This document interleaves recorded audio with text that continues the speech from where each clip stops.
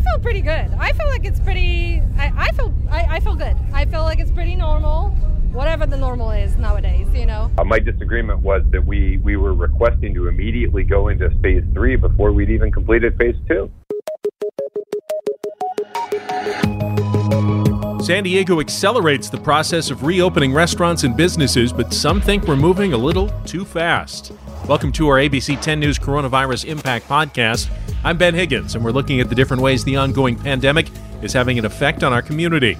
In just a moment, we'll hear from County Supervisor Nathan Fletcher about why he voted against San Diego's push to move up the timeline for recovery. But first, here are some of the top coronavirus headlines for Thursday, May 21st.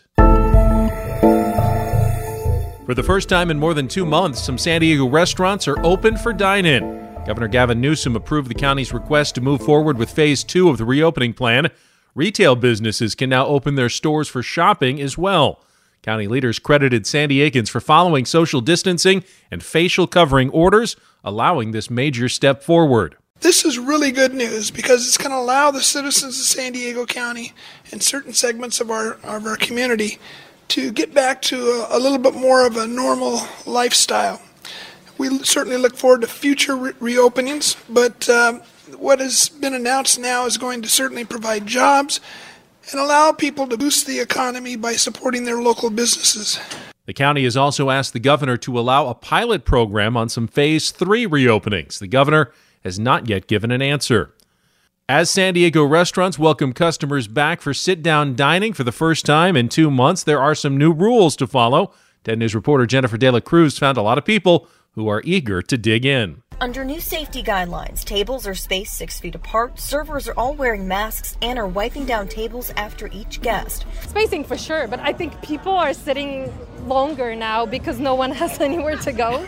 That's what I've noticed. I was like, people are sitting here forever now. After months of stay-at-home orders, guests aren't taking this for granted. But come with an open mind. If you actually do want to be out and you want to enjoy a drink or two, like it is, I think it's pretty safe.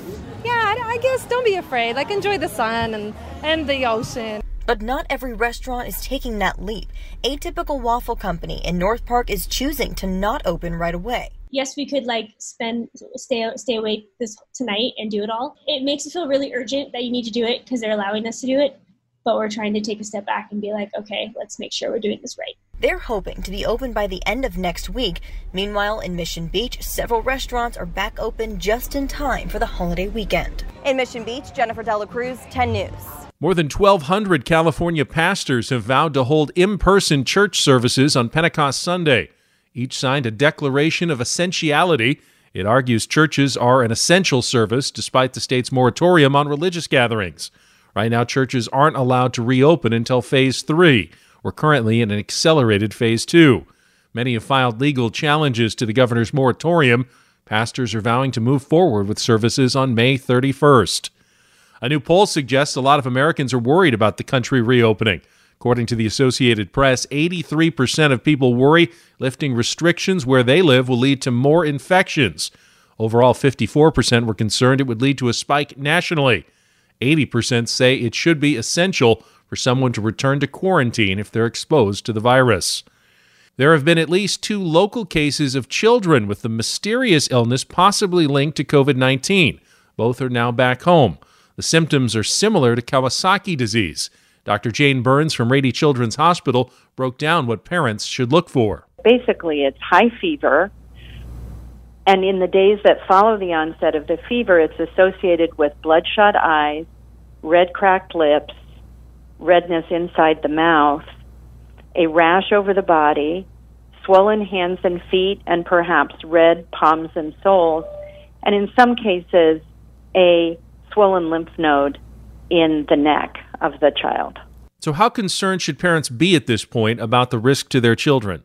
If children show these signs, these physical signs that the parents can easily see, they need to be taken to a healthcare facility that's familiar with Kawasaki disease. All of these patients must be treated in the hospital because they need to have an evaluation of their heart, because that's the most serious complication of Kawasaki disease and this new spectrum of disease.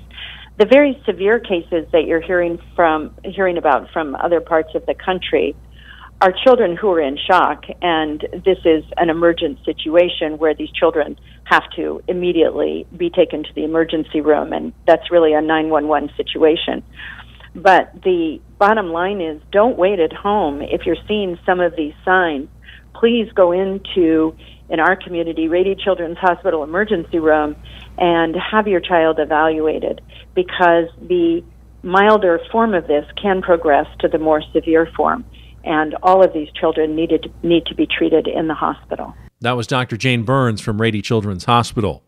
Unemployment in San Diego County is at an all-time high. According to Sandag, the jobless rate in our region is now 30%. As of March 9th, Logan Heights had the highest unemployment rate in the county at 42%. It was followed by the College area, Golden Hill, City Heights, and San Ysidro. 460,000 San Diegans have lost their jobs just since March 7th, when the pandemic began. TSA is rolling out new airport screening procedures to limit physical contact and increase social distancing.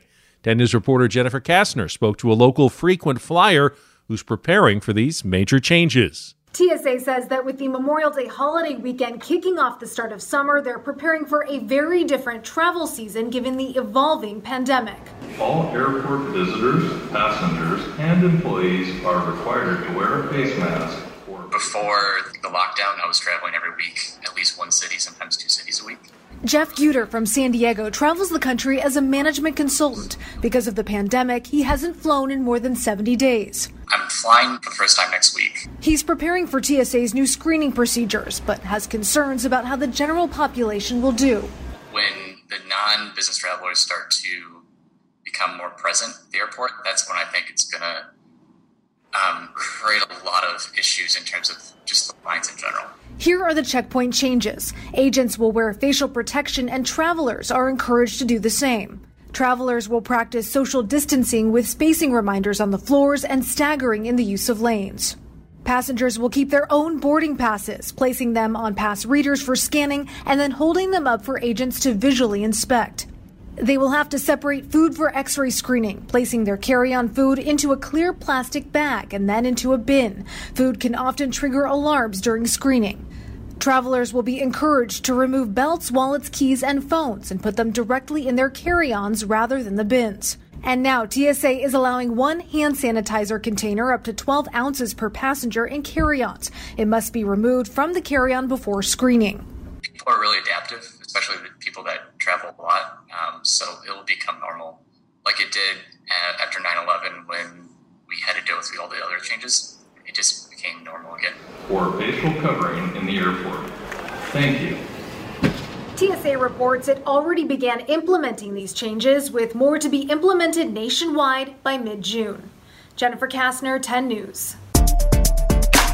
We saw lots of excitement today about San Diego's progression into the later stages of Phase 2 recovery, including the first opening of dine-in restaurants. Now the county is pushing for the faster reopening of hair salons and other businesses with a greater amount of person-to-person contact. But not everyone agrees we should be moving quite so fast.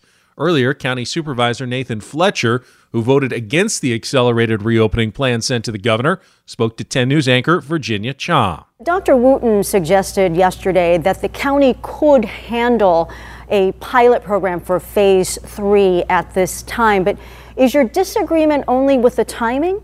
Well, I think we all know we're going to get to Phase 3. The governor's alluded to he thinks it'll begin in early June, which is literally just over a week away. My disagreement was that we were requesting to immediately go into Phase 3 before we'd even completed Phase 2.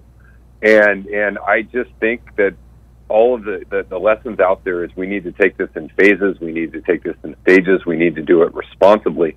So I am comfortable in our ability to go into Stage 2, to get all of those businesses up and running, take a look at the impacts, and then prepare to go into Stage 3 in June. I just didn't think it made sense to ask the state to let us to go into Stage 3 when we hadn't even completed Stage 2 yet. And, let's clarify for folks who aren't quite sure what the pilot program entails. So we've been hearing a lot about salons as well as gyms. Would those things be the only types of businesses that this pilot program would allow to reopen should they get approval? Because we know that concert venues as well as nightclubs are also listed under phase 3. So how would that work? Well, there was a long list of businesses that were submitted, and they represent some of the ones that have the highest intensity and duration. Individuals who are in close proximity to one another, they can't physically distance, and they will be in that space for a considerable amount of time. So they're the ones that are a little bit riskier, which is why they are in stage 3.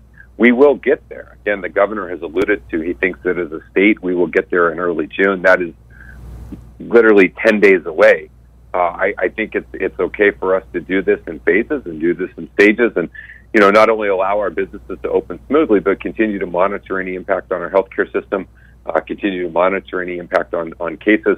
It's also important to note that there is a lag or delay between actions and when the spread of coronavirus will actually show up in any of the testing or reports we have.